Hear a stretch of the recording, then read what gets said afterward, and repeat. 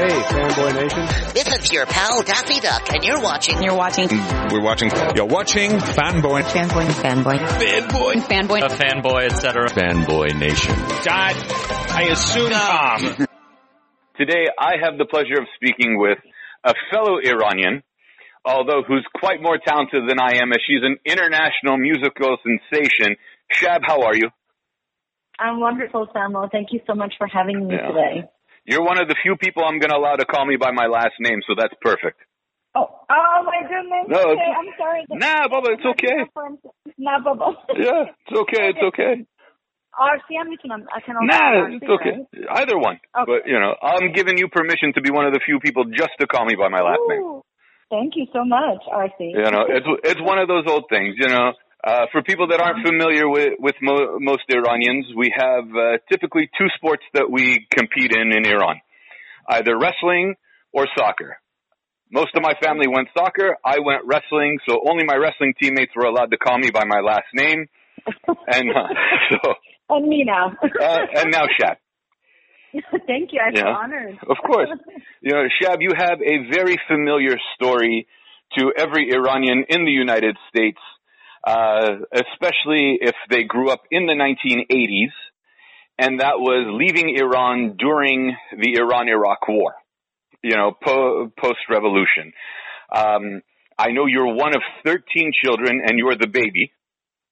Correct. So I just picture your mother getting tired and looking at your older sister and go, aha, you go take care of her. I'm tired of this one.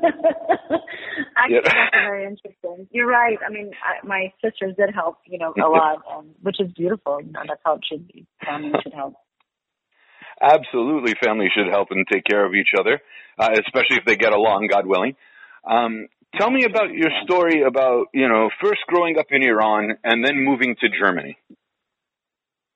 Okay, so I was born during the revolution. It was 6 months after I was born, and the revolution happened.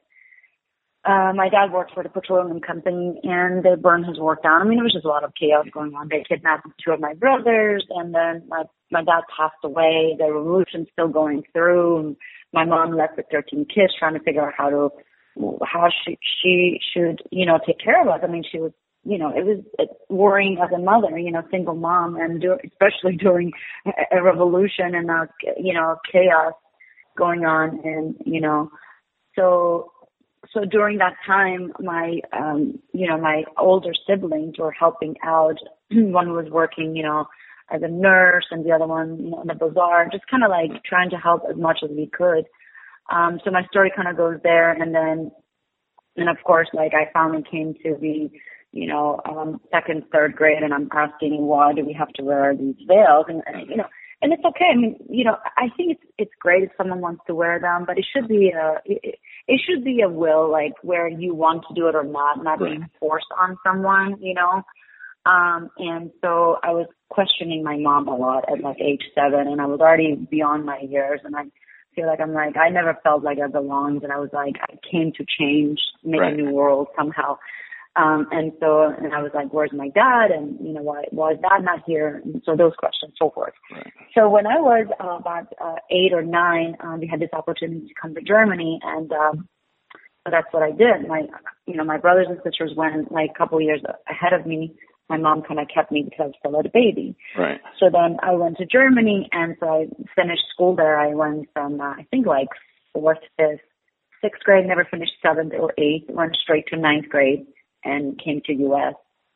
So that's how I speak German. I went to boarding school there. My sister was she was my guardian there, and my older sister. So that's how I was able to stay there. And my older siblings already had left Germany and went to Palm Springs Desert, California, to stay with my stepbrother, my half brother.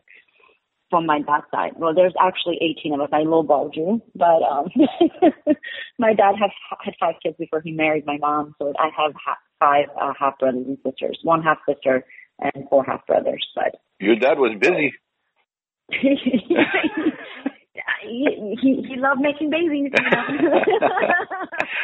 And I'm like, well, if he stopped at number 10 or 11, you wouldn't be here. Be here. Exactly. There you go. They had to, I always joke around with my sisters, and I'm like, I perfected the number at the end. You know, and they're like, shut up, you know. I always mess with them, but they know I joke now and stuff like that. But anyway, so well, Iranians have a very weird sense of humor for Western standards. True. For people that don't understand Iranian sense of humor, let's say something is taboo.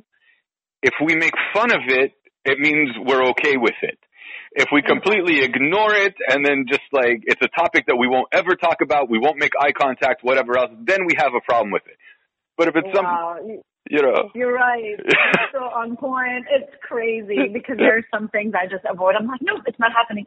Like the whole corona. So I'm like, no. I live in a bubble. Everything's perfect. I don't talk about it. See no evil, hear no evil, right. No evil. Like, bye. Right. So, you know. Anyway, no, you're so right that it's on point. And for people that don't understand what happened in the revolution when you were 6-7 years old, and you had to wear the hijab, it wasn't just Muslims that had to wear it. It was Zoroastrians, Jewish people, what was left, because I think most of them took off, like they were the second plane out after the Shah took off. Jewish people, Christians had to wear them. Everybody in Iran had to wear the hijab. Yeah.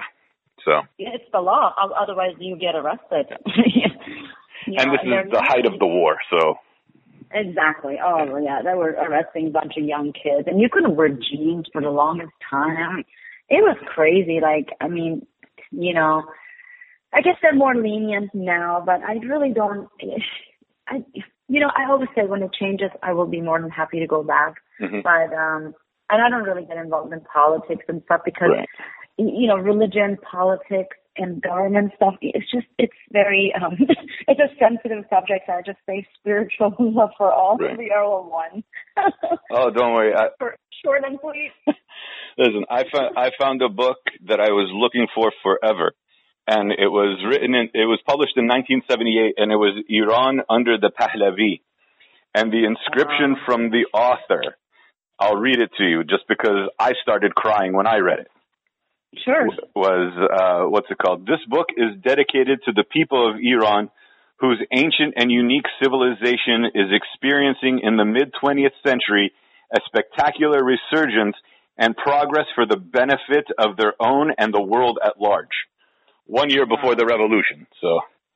That's amazing. You know, we were definitely becoming the pioneers of Middle East, and whatever they saw some kind of weakness, they were like, oh, they can become really powerful because, you know, the country is filled with lots of oil, and there's a lot of power there, you know, into that with the natural resources, obviously, and it's really sad that, you know. Again, there's a new world coming and things are different. I mean, the new generation, the kids are much more, you know, easygoing. They're more respectful and accepting. I think that we're definitely going towards a better place. You know, I pray for that every day for people to have peace and to have love in their heart, and we can just enjoy this world together and just enjoy all of the beauty of it, you know. Right. And just live happily amongst each other and, you know, enjoy this experience while we're here on earth, you know. That's what our Father, that's what God, our Creator, and I know that's what He wants for us, you know, and because we were made of love. We are love. Now you sound more Zoroastrian than anything. Actually, my family is, my ancestors were, you know, we celebrate the Eid, you know. Mm-hmm. So we have that. I mean, my mom, we love the Quran. I think the Quran is so beautiful. There's so many verses of it. I love the Bible.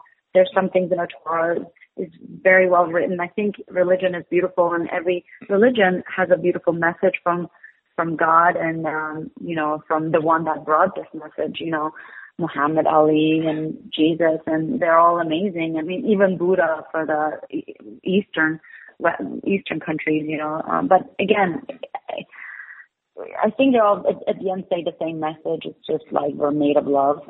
That's what I look at it as. So it's good. I mean, it's good to believe in something. It's good to have faith, you know?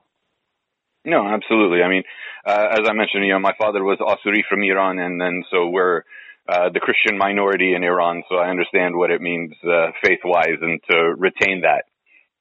Yeah. I have a lot of friends that are Christians. I have some friends that are Jewish. I have a mix of friends, and we talk about all of it, and they're like, it's amazing because when they tell me things, and I'm like, wow, it's great because there's some verses in the Quran that says the same thing, or the Bible. I mean, I love some verses of the Bible, and they're just so powerful, you know, like don't be afraid, and this shall pass, and you know, there's just so many powerful verses that, you know, whether you're looking at it if you're Persian or, you know, whatever country you're from, it doesn't matter, like American, Persian, and you know, you just look at it, you're just like, wow, this is great. Right.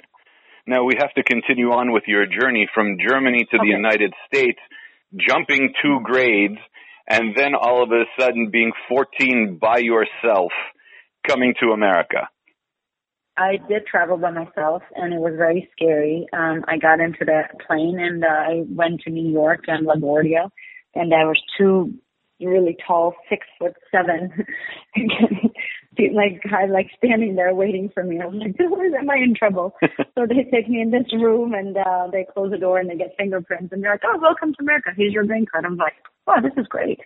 This is a nice way to be welcomed, you know.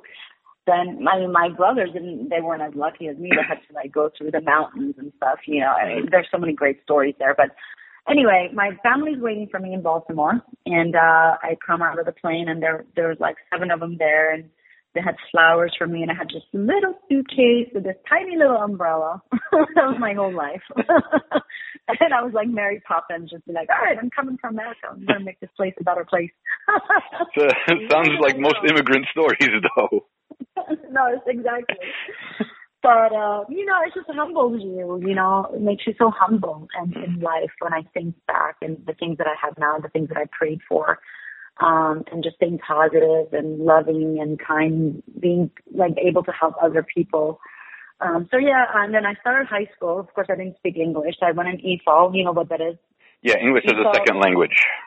Exactly, very good. And so I did that, and then after 1 year, there's kids in a, you know, bullying, and they're like, oh, she doesn't speak English, and I was like, let me show you. And then so I took 3 months, hit the book in the summer.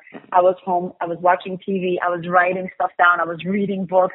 I was like, I'm going to show these girls. I went back, I was fluent, and they were like, how the heck did you learn English so fast? I was like, look, I speak like 3 languages, you barely speak the one. That is okay though, but just don't make fun of people. It's not nice. Right. Yeah, the person with the accent speaks 1 more language than you do. There you go. Yeah. But no, high school was interesting. It taught me a lot, and I was like, I don't want to do school because it was just so like cliquey, and I don't like that. You know, it's not for me. But then when I went to college, it was just so different. I was like, oh, this is actually cool. I love learning. I love studying. Yeah. So I studied and got my degree in international studies and marketing, and wanted to go to law school, which I did for the first year, and for pre-law, and I dropped out. And I just, you know, my really wanted me to do it. It was in my blood, my heart. I know I would have been a good lawyer because I like to, you know, argue in a good way and be like, okay, I got this, you know, and have the backup for it. But I was like, there's something different for me out in the world. So I kind of took some time off. I helped the family with the family businesses. We had some restaurants. We had a restaurant. We had a couple pizza shops. And so I kind of ran their accounting. And then, and the whole time you were doing that, all your siblings were yelling at you. See, if you had finished law school, you could have written all the contracts for us. But no, exactly. You decided to drop out and then shame the family, and now you have to do our mathematics. How did you know? It's so true. Because there are only five careers Middle Eastern people, in fact, the entire continent of Asia can go into. Sciences, so you know. You're right. My mom used to say, "Oh, you could have been doing this." I'm like, okay. Then I went back to school for aesthetics. I got my degree for skincare as a skincare specialist, which was a 1.5 year long, 2-year program, and I was great. It was great. I was working at a spa. I loved the environment. I loved how it was calming me. I was calming other people, and you know, the things I heard in that room, I mean, there's so many people that were hurt, even before COVID and all this stuff happening. I mean, our planet is in pain. I mean, there's people that are hurting, you know, I mean, we're hiding our pain, and every day is a new day. We just got to channel through and conquer our emotions. You know, they say if you don't have diplomacy in this world, you're basically screwed. You know, you've got to be a good diplomat, and you also have to be able to control your emotions, because if you don't, then each person is going to have the remote in their hand that can just change, like do whatever, make you do whatever you want, because your emotions are controlling you. So those are the things you just really have to look out. And our emotions are a guiding line. Are we feeling good today or not? What can I do to make myself feel better? And have a healthy habit, because it's just so hard to fall into something that's easy. Oh, this is so easy. I'll just do this and it's fun and it doesn't matter. So, you know what I mean? Right. Yeah. And so how does music play into all of this then? Because you went to business school, you came to the United States, you're collecting citizenships. I'm pretty sure you're going to have a wallpaper full of them at some point. This is my Iranian passport. This is my German passport. This is my American passport. I got one from Australia just because. This one's from Argentina. I'm a citizen of the world. There you go. That's a good question. Well, I kind of skipped through how we kept ourselves going in Iran when it was like a war zone. We kind of kept ourselves in a bubble, like through music and dance and Western music, Persian music, Hindi music, I mean, all kinds of music, Arabic. I love, you know, the Arabic music. It's so beautiful, you know. I mean, they're all great, and we just kind of kept ourselves in that bubble. And so music was always in my blood. And I think because I knew how to channel through that, I kind of went to another world when I listened to music. And there's just like, I was like, oh my God, this is so amazing. And my brother was always singing. So when he did his first album, he has about 7 albums now, and here in America, I mean, that's when he started, and I wanted to do a song with him. He's like, oh, it's really not for you. It's not a good place for you to be. You should just stay in school. So I kind of pursued it on my own. That's how I did my Persian thing. But I knew his producer. So I kind of went and did all my songs and everything. And then when it was done, I told my family, they're like, when, how, where did you, how did you do it? I was like, I didn't talk about it anymore. I just did it. You know, sometimes I think we talk about it so much that we're going to do it. And some people are like, don't do it. It's not good. You know, they're just like, they basically change your mind. And I think for me, I've learned to stay quiet through things, and I just kind of do it, and then I present the world. You see what I mean? Right. Instead of talking about it too much and showing, like, on social media, bragging, oh, look where I am, look the house I'm in now, and look at the car. Like, I just don't like, I never was that kind of person. You know, I'm just a really down to earth. You know, I like to kind of like stay shot. I'm shot forever. I don't care if I am, you know, multi-billionaire, if I'm like the most famous person in the world. The most important thing is for me to stay true to my soul, to myself, to my family, to my friends, people that know me. And get better, become a better person every day, not change, you know. But if I change, only for the better. But I don't want to be different. You know, I want to try the shop. I'm going to clean up. I'm going to cook. I'm going to scrub the floor. It doesn't matter. I'm a celebrity or I'm not. I'm shop. I'm not going to stop doing the things that I did because I'm famous now. I like that. You know, someone staying true to where they came from. Absolutely. That's the only reason I'll do it. I never did it for fame. I never did it for the money. I never did it for, oh, look at me, like, I'm so great, or I sound so great. Like, I just really did it because the love of the art, the love of putting something great out there, and just helping humanity, like through music, dance, sound, you know, and the words are powerful. You know, music is so powerful and healing. Because have you noticed sometimes when we listen to a sad song, that song, if we broke up with that song, it can take us like back 10 years. I'm like, oh, no, bye. I'm like, shut it off now. Right. That breakup song from 1993 that you heard in junior high or wherever, yeah. It's like, bye. I don't want to hear you right now. Sorry, Celine Dion, I love you, but right now I can't.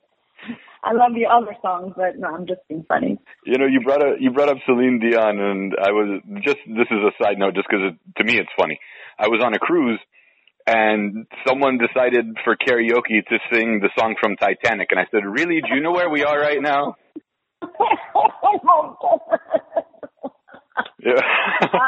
I love that, maybe. That's a really good one. I love that one. She's amazing. She's phenomenal. Like, her songs do make me cry though sometimes, But it's good. But it's it's just part of who we are. And so that's what happened with the music. And I met another producer. He was Turkish and he went to Brazil. So we kind of started dabbling in some music, and we had a fallout. Unfortunately, there was high hopes for that. So we were kind of dating. So I kind of like stopped singing for many years because I was so heartbroken. And for me, like, if I want to sing, I need to be like happy and in a good place, like, and I just didn't want to sing anymore. It was amazing how I was just like, I can't believe it. It's something that I really love. I didn't want to do anymore. So fast forward years later, and then it just came back. I was like, okay. And I asked God, I said, don't give me the gifts you want to give me right now. I am not ready. I'm not stable in my life right now. This was like maybe 10 years ago. I was just going through a lot of changes. I was trying to figure myself out, my purpose in life, and my goals and things. Why I came here. Like what is my purpose? So then, after fast forward, I was pregnant with my son, and then that's when I met the producer, and we started working on songs. And I recorded like 3 songs when I was pregnant. I was like, okay, this is it. And when I had him. He was 6 months old. So you know what I mean. Sometimes God, He just listens to you, and He's like, okay, here's your gift. And this is a perfect time when I received my gift, and I did it for the right reason, not for the fame, not for the money, like I just told you, because those things chase you. You don't have to chase them. Right. They come to you. And now you're a mother of 2 on top of it. I am. My daughter, she's so cute. Her name is Shiloh. She's 2, and my son's is Raphael. I love biblical names. I wanted them to have names that have meaning to them. And Raphael is the angel of healer, and he has the most beautiful green eyes you've ever seen. They're so dimensional, like they have like, when you look at him, you see like the universe in his eyes, and Archangel is related to the color green, and it's healing, because before that I had an ectopic pregnancy. I almost actually died. My family was freaking out. I mean, the doctor was like, we might lose her, like percentage chance that we could like lose your daughter tonight. So, and I kind of saw another side, and I came back. I was gone for a while, but they were like, you were only gone for like under 2 minutes.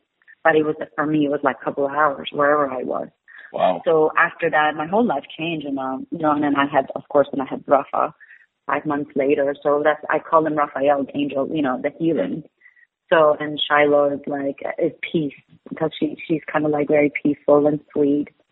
And they're my 2 little angels. And the one thing I wish to God, I said, give me 2 beautiful, healthy babies, and send me good souls. I can help this world with them. They can be my army. So. Yeah, that's fantastic.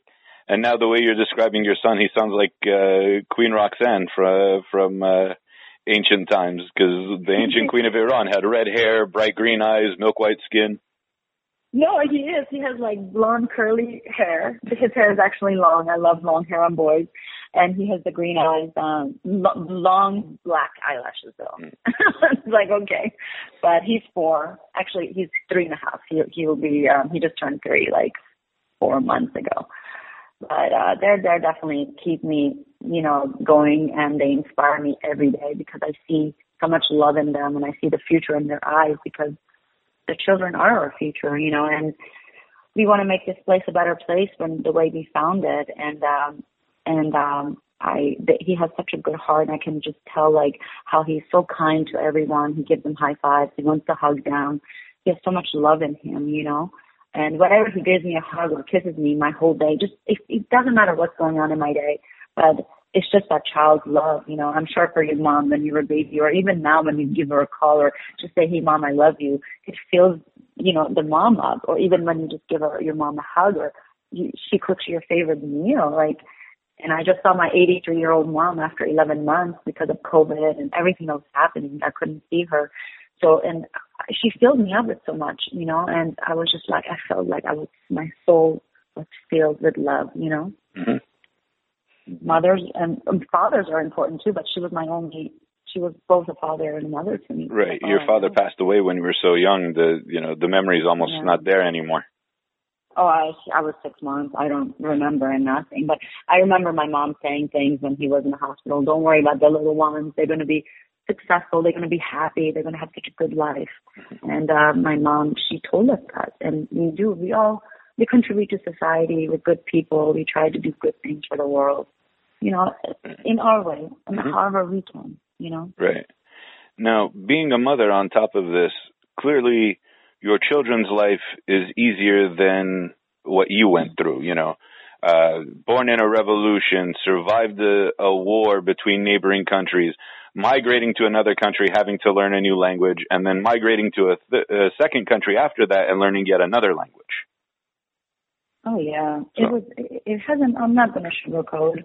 It was hard. It was very, very, very hard.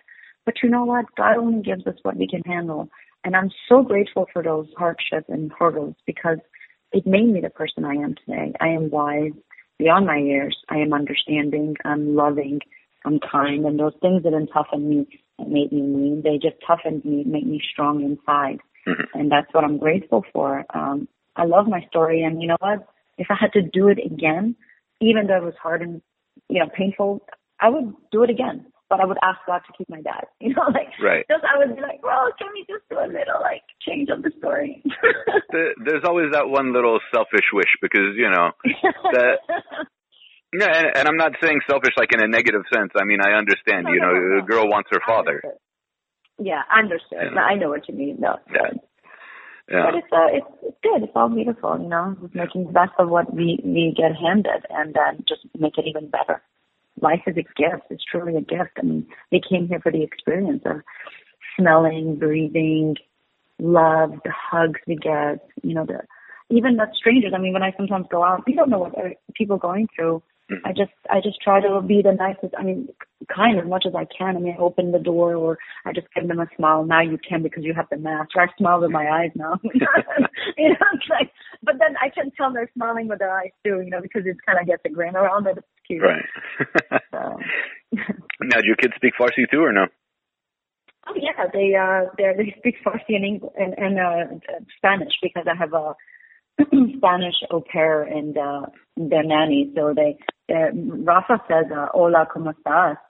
You know, like he knows a lot of little words here and there. And his name is Rafael. I'm like, oh, you're like basically Spanish, and he plays soccer too. Like, you're definitely a little Spanish boy. Well, he's definitely Iranian too if he's playing soccer. No, exactly. That's what I'm saying. Spanish, American, Iranian. Sorry, I didn't get that in there. Gotta make sure to get them all in there. Yeah. Or every Persian in Southern California is like, what? She forgot about us already? Oh man, no. Much love to you all. No, my son definitely has that Persian blood in him. You can tell. I mean, he's definitely. They both do. You know, I mean, they're part of me and they're part of my partner and they're part of God and. He's already wearing silk shirts and gold chains. I know. Armani Exchange. How did you know? Too much gel in the hair, you know. Oh my gosh. No, that's funny because I do spray this thing on his hair for the tangler and it gets his hair even more blonde and he's just like, Mommy, stop. He's like, what are you doing? Stop doing that to me. They're adorable, don't they? Well, you know, they're at that age where you can still torture them like that.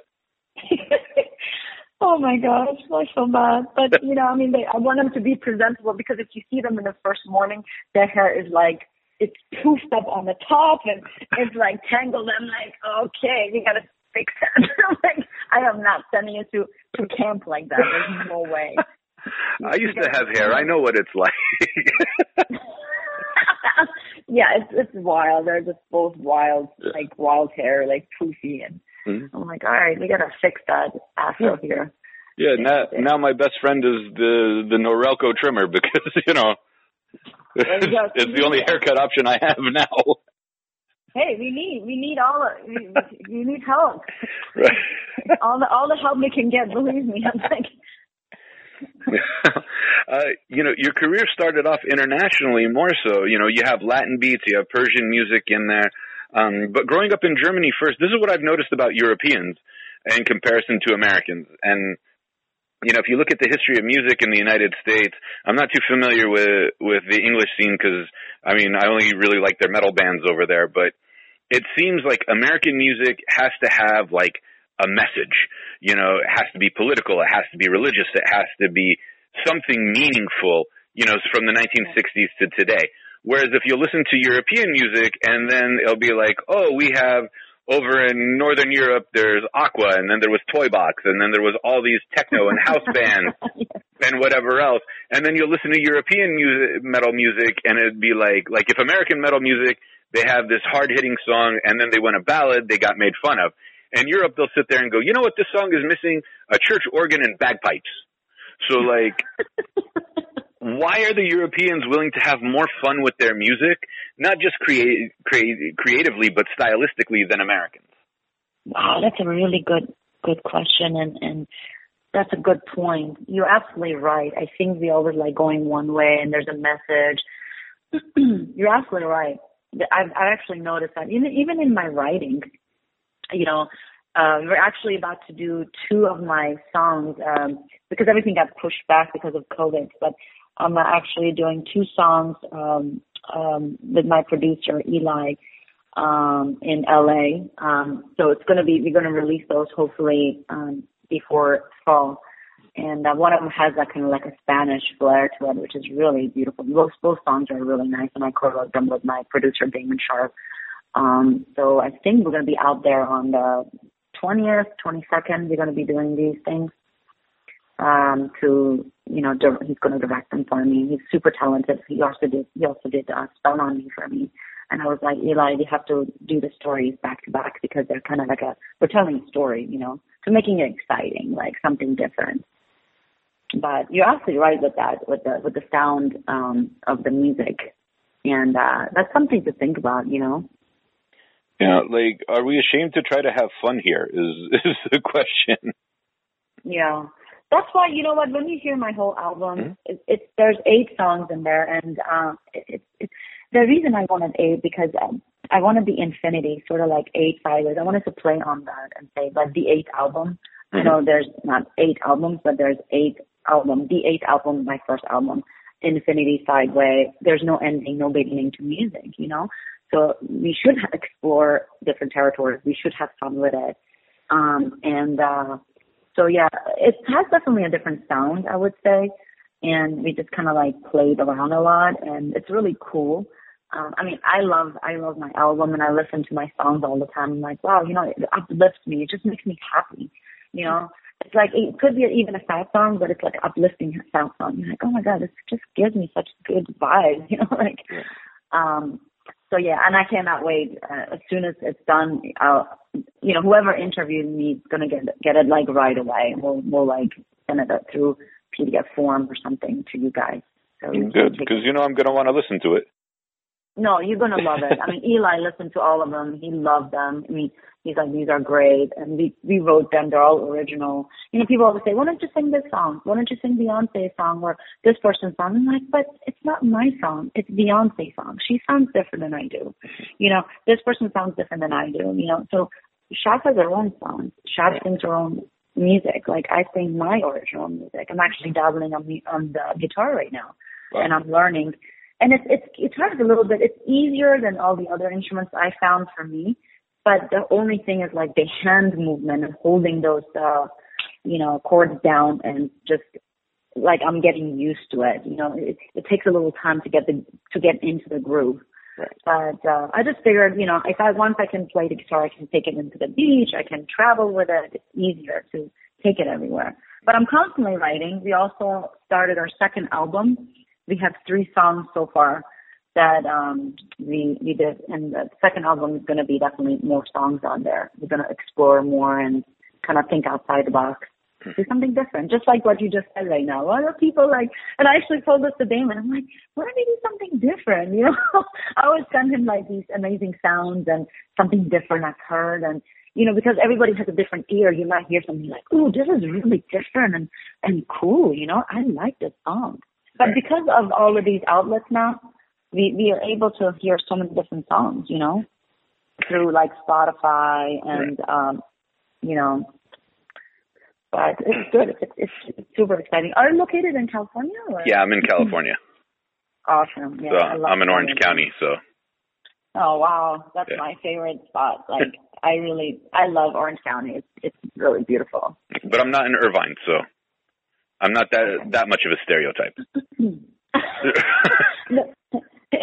No judgment here. No regrets, no judgment. I'm close, but not that close. That's good enough. You get best of both worlds. Yeah, I'd rather be closer to the beach than inland. So. Oh yeah, the beach is just. There's one thing I miss for sure, and I miss the beach. I feel like it's so cleansing, and you just going into the water, and not like it just cleanses your soul. Like, and water in general is really good. Even if I'm having a bad day, I just shower and I'm like, okay, I'm good. You know. Well, that's the problem with Dallas, because you have a lake somewhere close by. We actually have a lake house. It's an hour away, and we have like a little man-made beach. It's kind of cute, It does the job, but it doesn't beat the beach, But it's good enough. I mean, it's better than not having a lake, right? Oh, absolutely. Some kind of body of water, and it's an hour away from our house where we are right now, so it's not too bad. Nice. It seems like Dallas has become like a hotspot for a lot more, Iranians to move to. Like, for people that also don't realize, Iran is a heterogeneous society. So there's Persians, there's Azaris, there's Armenians, there's the Syrians. Iran is mixed. People keep forgetting. They're like, oh, they're all Persian. I'm like, correct. Right. No, it's mixed. It's a heterogeneous society. Like Patrick Bet David, he's a Syrian Armenian from Iran. I know a couple of other like Asuri people from Iran that have moved to Dallas. It seems like a lot of Iranians are moving to Dallas now. No, you're right. I actually like the word you just used, heterogeneous. I've never actually heard them before, but it's really, I like it. Then you're absolutely right. Dallas is, especially after the COVID, it's amazing. Like a lot of people are moving here. There's a lot of opportunities. Taxes are less. It's almost like it's like a sovereign state. Like it's like we don't even belong to the rest of America. We have our own like laws and stuff, But yeah, for sure, I do believe in that, and I think a lot of designers in New York. I think Valentino is closing all his stores, and he's moving to Dallas, and he's going to make Dallas his headquarters because he's paying so many taxes. I mean, I've heard through the grapevine some designers. I mean, exactly, I don't know, but that's what I've heard. A lot of industries are coming to Dallas. And Texas is very tax-friendly to businesses. So.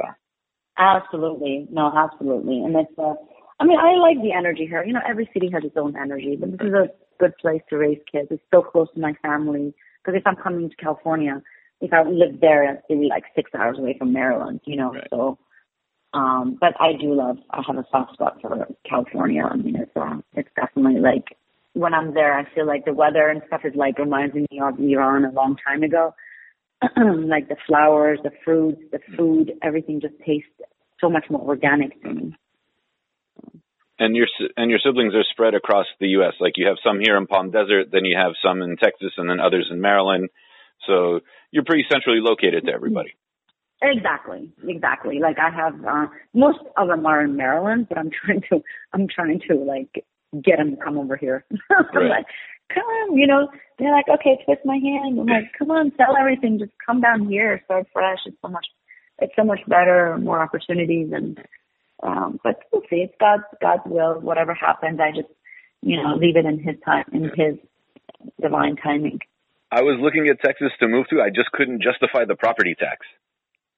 Oh yeah. The property tax can be a lot. Yeah. But not in the city. I mean, the county is maybe more, but the city is not as bad. But then you save other ways, living expenses is less, and so you just sacrifice there, and then you just kind of like make it there, on the other side of the spectrum. Right. I mean, we're never going to get away from taxes, but as soon as I saw like 2%, property tax, I was like, do I really want to pay that? Yeah, it's a lot. Because I want to be one of those people that's like, that's it. I have 5 acres. I don't want to see anybody.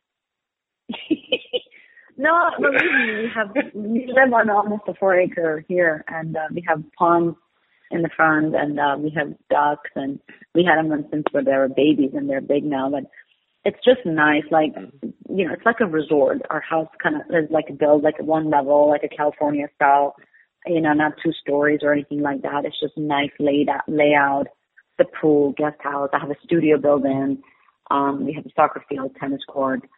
and sauna. I mean, it really is like a little mini resort. I don't even go to the gym, and I don't even want to wear my mask because I can't breathe through if I'm running with my mask. I'm like, I can't do that. Like, I just would rather run outside. So I stopped going to the gym because we also have a home gym, which is like, has, you know, every equipment you need. I'm like, why do I need to go out to work out?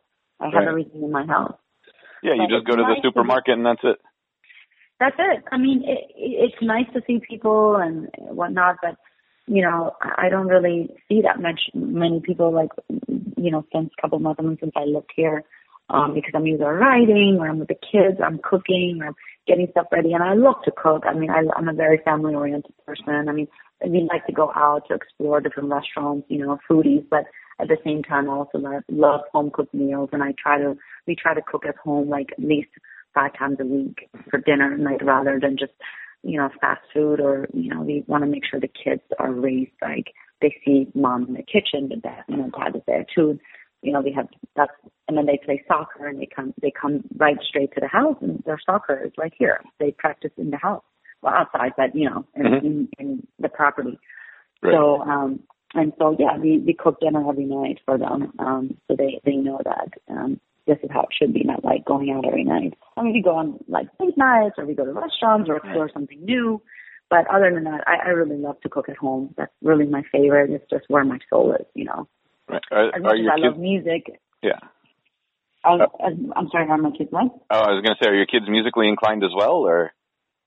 Rafa, yes. I feel like Shiloh, they both are super fast. Like, I mean, they can run. Like, she's faster than even him. Like, she's like you know, she's amazingly fast. And he's more, like, he was dabbling on my guitar. He's, like, interested in learning. He wants to know. He's very curious.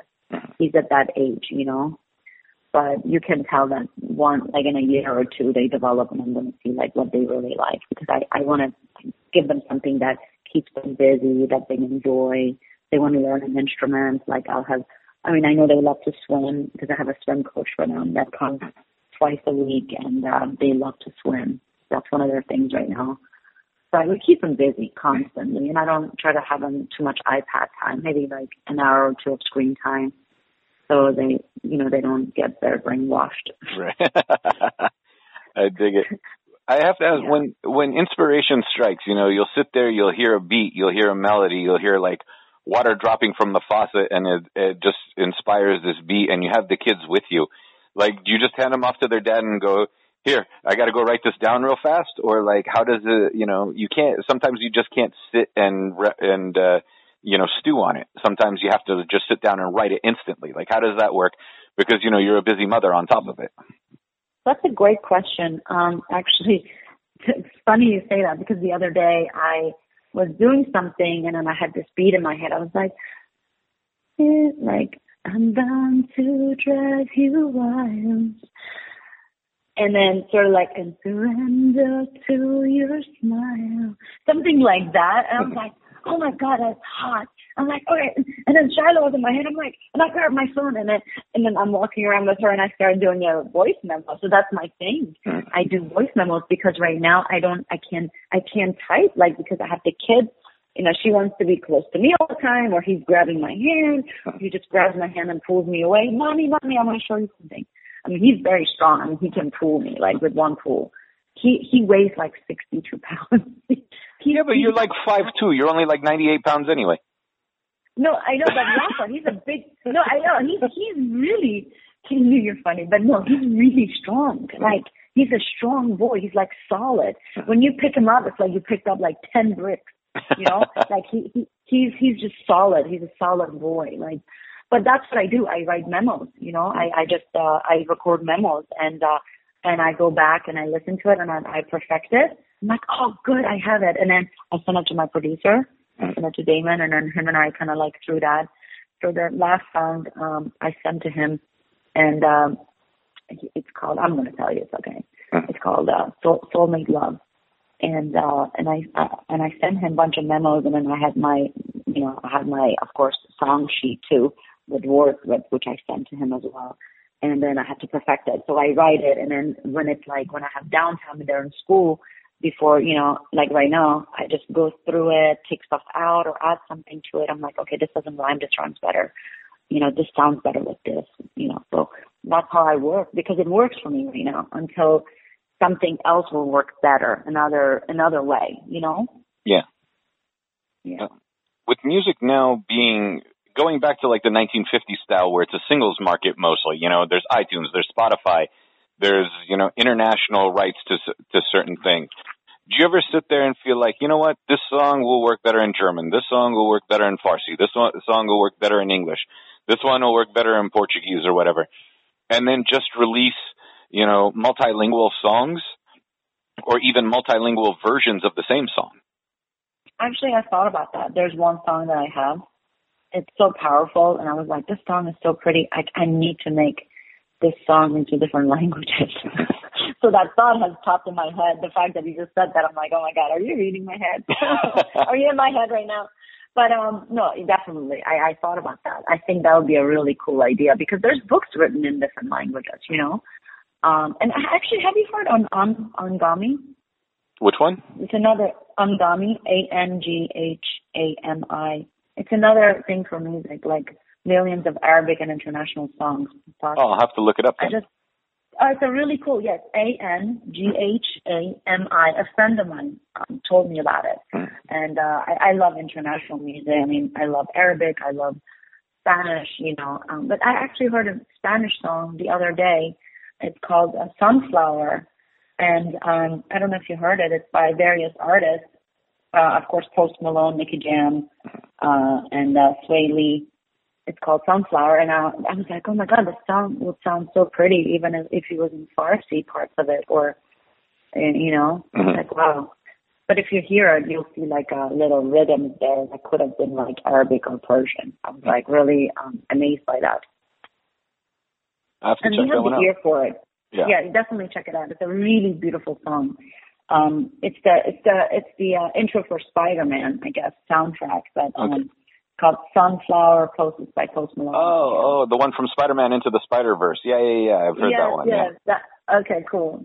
Yeah, that one. I never knew what the song was called. I was watching the Spider-Man animated movie the other day, and I was like, I like this song. Who sings it? Oh, and I didn't even pay attention to the credits. So thank you for letting me know that was him. Yes, of course. And it's actually interesting because Post Malone said that they built my studio.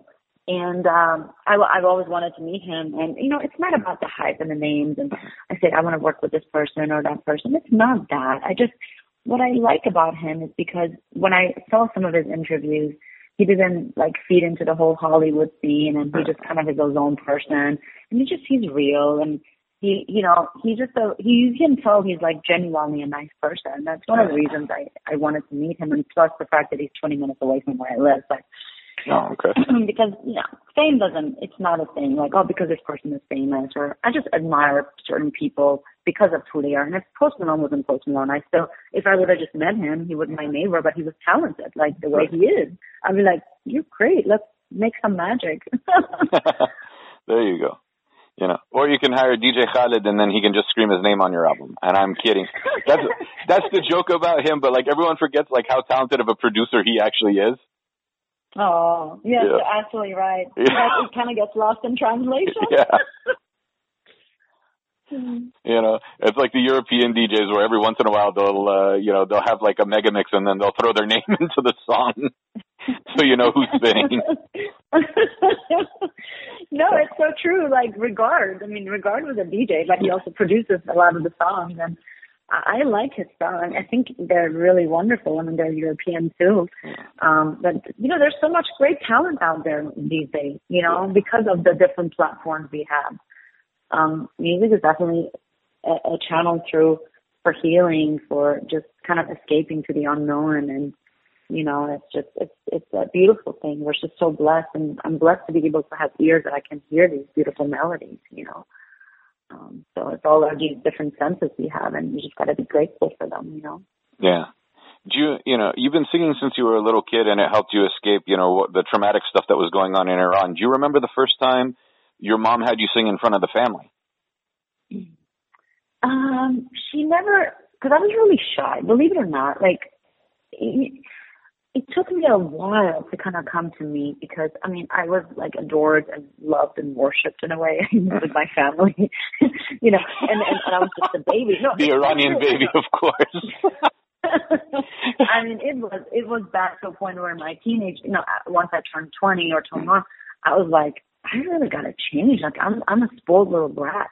Like, I could see some things about myself that I didn't necessarily like traits or, I just decided one day, I was like, you know, I'm going to change. I'm going to be a better human being. You know, I want to be nicer. Like, and don't get me wrong, not that I was like a, you know, a bitch or mean or, you know, I just knew from my standard, like, I wanted to be a good human being. Like, I was kind of coming to myself, into my purpose. And I was trying to figure my ways. And, but no, she never did, like, because I was shy. And then I was shy too, but I never showed it.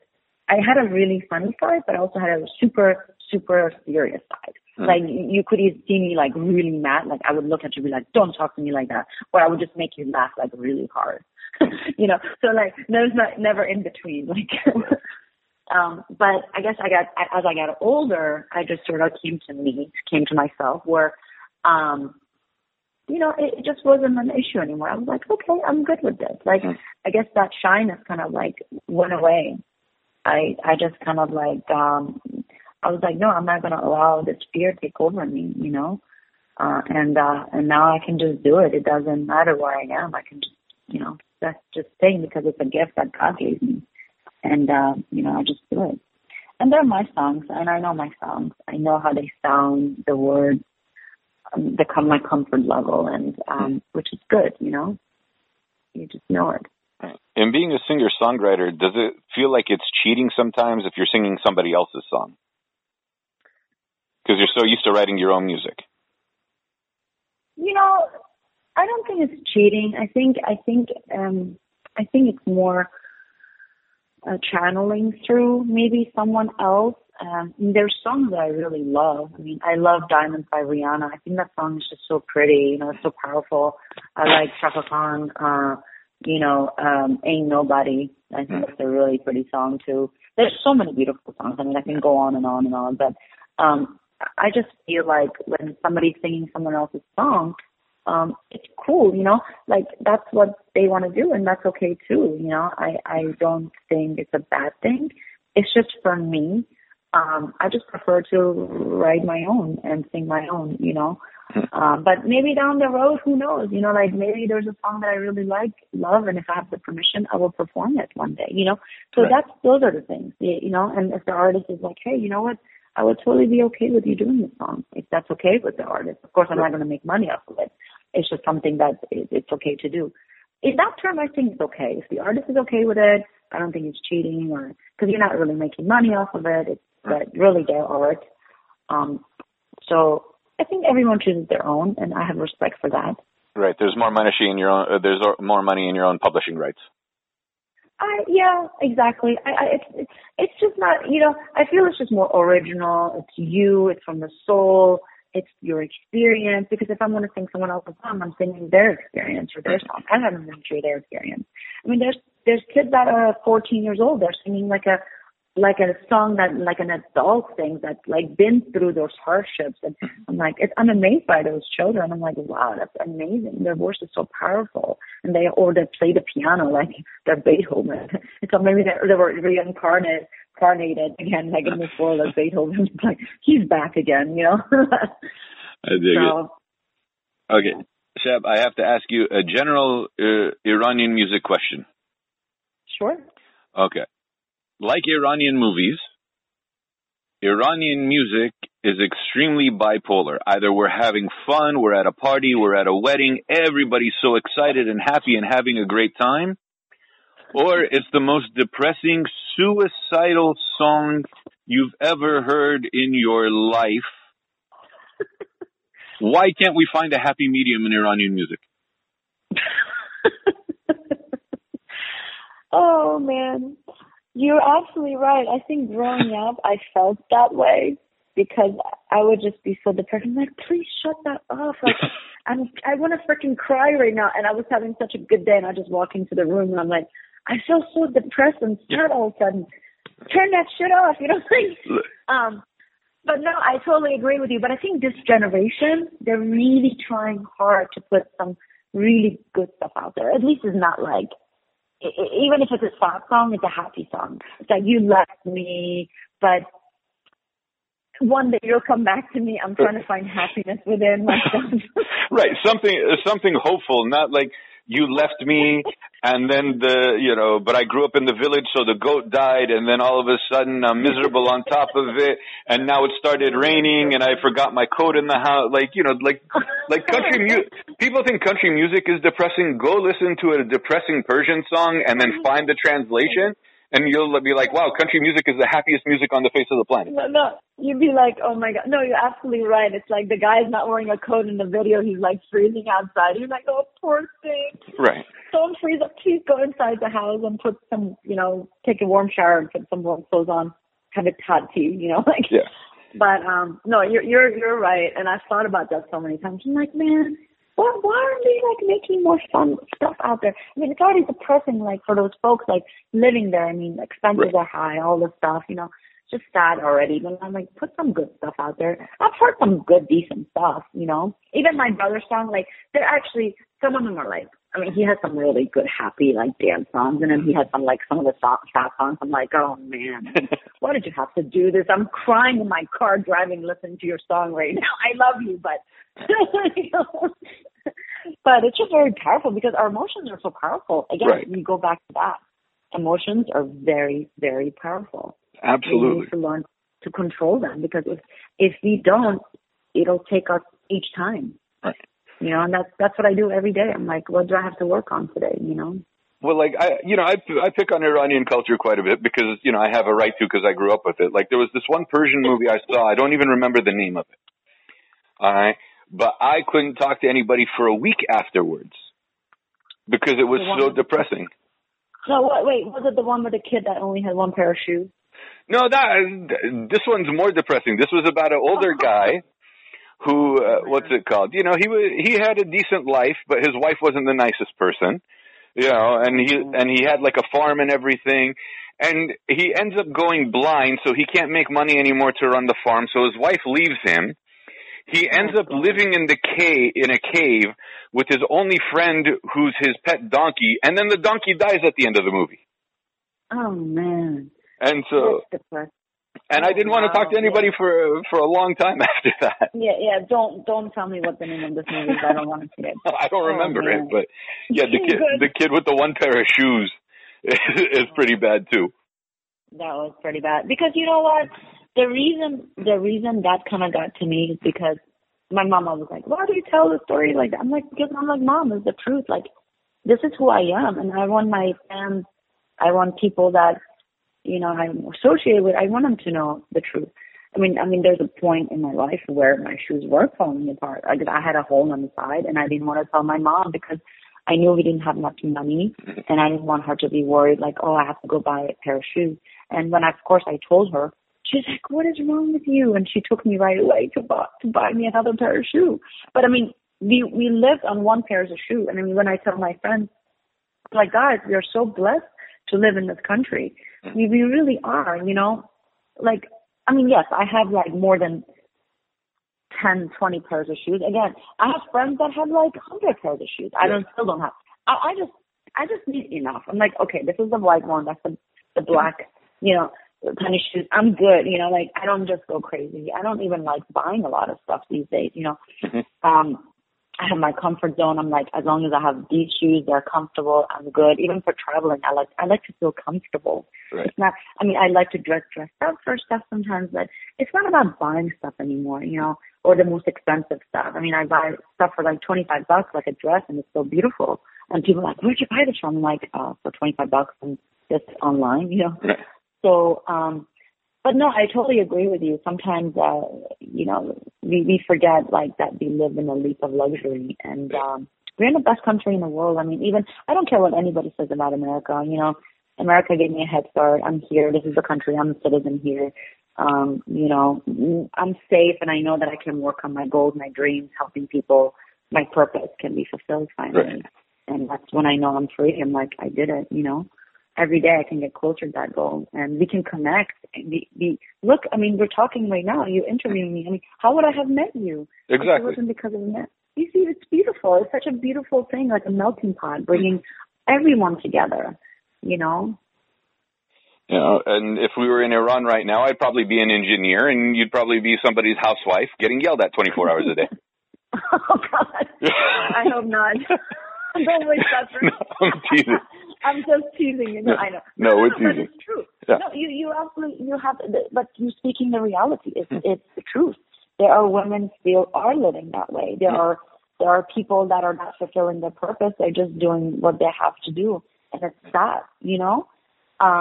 So, you know, just being grateful, having gratitude in your heart every day, and the things that are unfinished business in my heart or in my mind, I just kind of file away. I'm like, okay, well, I can solve the world's problem today or my own problem. I'm just going to file it away over here, and I'm just going to say, okay, what are the 5 things I'm grateful for today?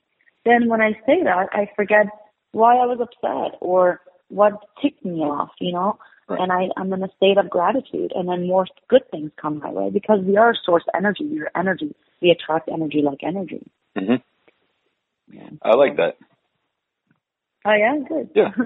Yeah. And even if I didn't, you couldn't care less because, you know, you're in Texas, I'm in California, so what? I can still send you good vibes. Well, I appreciate that, of course. Remotely, you know, kind of like, woo. Somehow, like, put it up in the sky, be like, may it get to him. Right. You know, it could have been Pedersek didn't like what I had to say about this. To hell with him. No. Oh, you're so funny. You know, the interesting thing is, I would say, our grandparents' prayers, like our mothers, our fathers, like our grandparents' prayers are still, like, I think prayer, I believe, like, in the power of prayer. I believe in faith, like having faith. And I know, like, my mom, there's a time I was going through some dark times, and my mom was praying for me, and I felt it. There's one time I just felt this energy coming, and I was like, whoa, you know. So they're still protecting us. Our ancestors' prayers are still protecting us. Do you see what I mean? Yeah. You know, have you had, like, your gut feeling at times when he's like, don't do that? Yeah. And then you just actually didn't do it. You're like, oh, man, I'm so glad I didn't do that. You're like, thank God. Yeah. That's the feeling. You got a gut feeling you got to listen to, you know? Oh, of course. You know, but it's also funny thinking about, you know, our grandparents, since you mentioned them, and then when they'd swear at us, half the stuff affected them. No, you're right. They lived in a different generation, different world. You know what you said. But you know what? Look, they were down to point, straight to the point, like what your grandfather said. You either want to do that thing, you're going to have to do it anyway. You either want to do it with a smile on your face, be happy about it, because you're going to have to do it anyway. So just do it with a smile. You know, he's a wise man. He's absolutely right. What your grandfather said, what you said in the beginning of the interview, before we spoke about that is the truth. You know, our parents obviously know the secret. They live through life. They know the hardships. They're just kind of like trying to give us some hints. Hey, don't do that. That's going to burn you. Just because it's not an oven, it's something else. You're like, all right, Mom, you're right.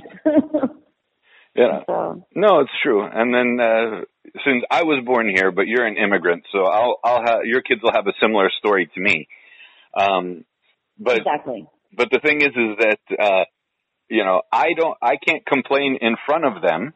You know, my dad was from Iran, my mom's from Lebanon, so I can't complain about anything because I know exactly what they went through in Iran, what they went through in Lebanon, becoming citizens, immigrants, like. Yeah. You know, the joke is I was a citizen before my mom was. That's true because you're born here. You're right. That's amazing. I was born here, and then a week later she got her citizenship. Wow. You know, so you know there's things like that we can joke about, but you know you really can't complain, you know, for certain things because I know what you went through to come here and everything else, and then you know learn another language. And then try to lose your accent or lose your accent. Like, I know people that have been here 45 years that still have their accent. You know? It's kind of part of their charm now. You're right. It's like, why are you bothering now? Don't even try to lose it. It's pointless. Oh, my gosh. It's so funny. You know? It's cute. Yeah. No, I think because I was, when I came here, I was 14. So I didn't really try to lose that's how I learned English, you know, whether there's times I might use a word or say something. it actually sounds more like, you can kind of detect it, like, oh, okay, there's something there. But most of the time, I would say 99.9% of the time, you can really get the accent. Like the way I speak is more like, not like normal English. I mean, people would never really be able to tell where I'm from. Right. So it's the guessing game. Well, let them keep guessing. I've gotten like Spanish before, Latino, Puerto Rican. I get a lot of Latina. Yeah. And then, oh my God, I was one time I was living in Florida, and when I was going to law school, my first semester, and I went to the gas station to get gas, and there's a bunch of people like marching. It was like a 1 million Spanish march or something. The guy's like, "Aren't you doing this march?" I was like, "No, what should I be?" He's like, "You should be ashamed of yourself. Aren't you, like, this is for the Spanish people?" I was like, "But I'm not Spanish." He's like, "Why do you say that? You're not proud of your heritage?" I was like, "But I'm not." and then I started talking in Farsi to them. Right. I was like, "See, do you understand what I'm talking about? I'm Persian." Right. He's like, "Oh man, I am so sorry." That happened to me. I got yelled at by somebody, and they're just like, "You have to learn to speak Spanish." I said, "You have to learn how to speak Asuri." And he's just like, "Why do I need to learn that?" I was like, "Well, if I'm supposed to learn your language, you got to learn mine." And he looked at me and he was just like, "Oh, you're not one of us." That is a good one. See, because Persians we do look like kind of Spanish a little bit. I mean, I have a great culture. I really do love, I feel like, because in Dallas there's a lot of Hispanic communities, right. And I've met so many great friends that kind of they're my family now. They're my sisters. And I feel like that's why we always say the drop of Latin, because, we share the same recipes, we dance to it, and they're teaching me how to speak in Spanish. And every day I'm learning a new word. That's my goal. Hopefully one day I'll be a little bit more fluent in Spanglish. There you go. No, that's pretty good. Yeah, no, it's funny. Like when I was doing press junkets in person, like I'd always end up sitting with Hispanic press more so than anybody else, because just their culture is similar to ours. So everybody's just complaining and making fun of each other and whatever else. So I was like, love it. These people are having more fun. I'm going to go hang with them. No, it's true though. Actually, my brother went to Colombia, Medellin. He was living there. He was building a hotel. He was in construction, the building process, and he loves it there. And and he did so many promotions for me for spelling me when I was there. He's like, "Shut up, you're famous in Medellin." I was like, "Yes." The guy owns this 50-acre ranch.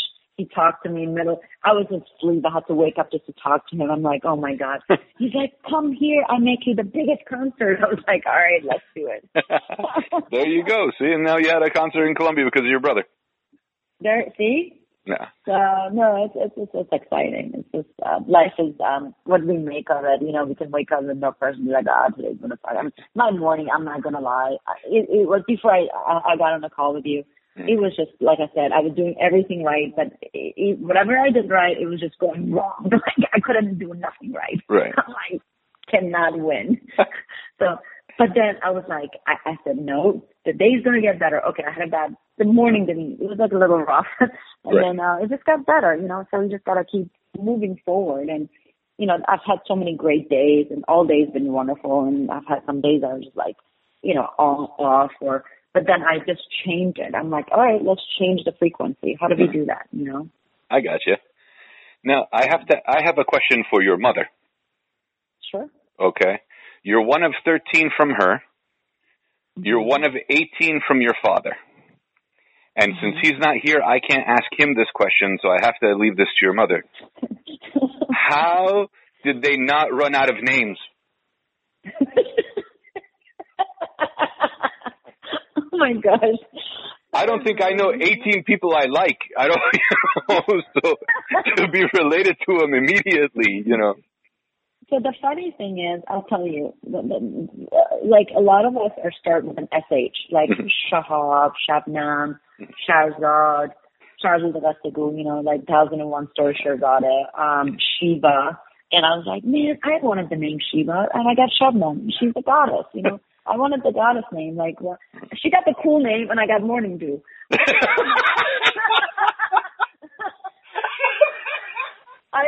Don't tell anybody what it translates to. They're like, oh, Shabnam is such a gorgeous name. Yeah. Thank you.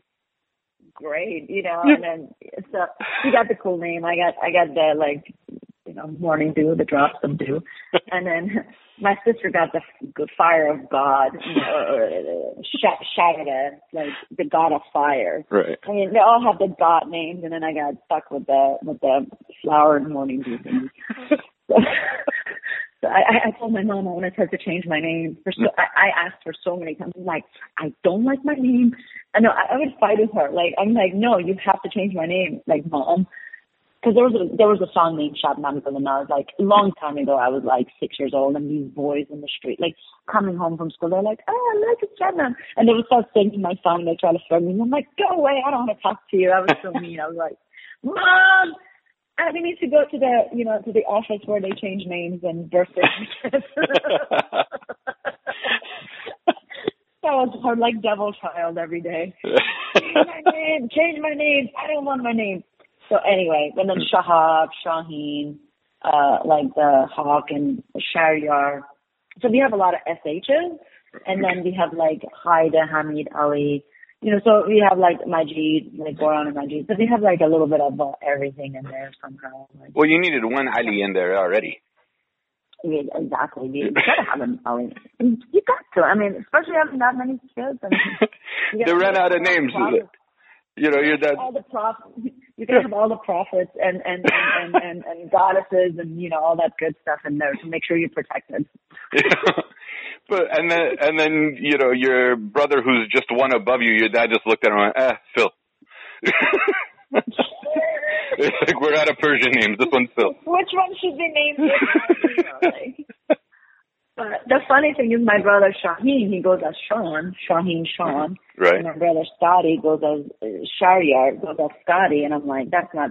They're like, how did you get my name Scotty? Right.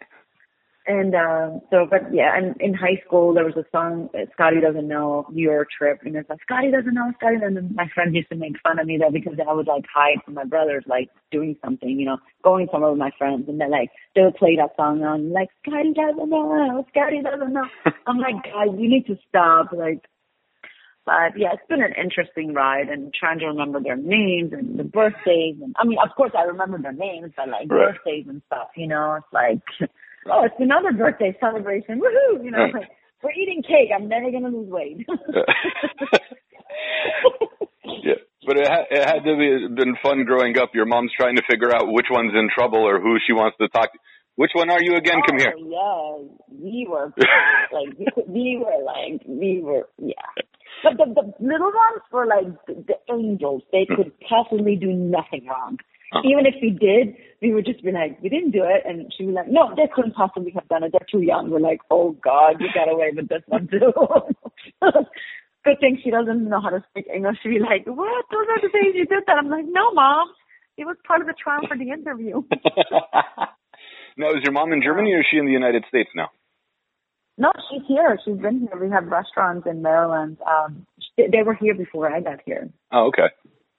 Yeah, she actually has a beautiful home in Ellicott City overlooking a, field of, the, not a soccer field. I'm thinking like, they play ball back there. And it's just a really beautiful, serene, like peaceful.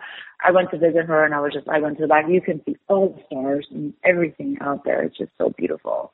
And there's like a little pond and she has a really beautiful home. It's like very nice. Perfect.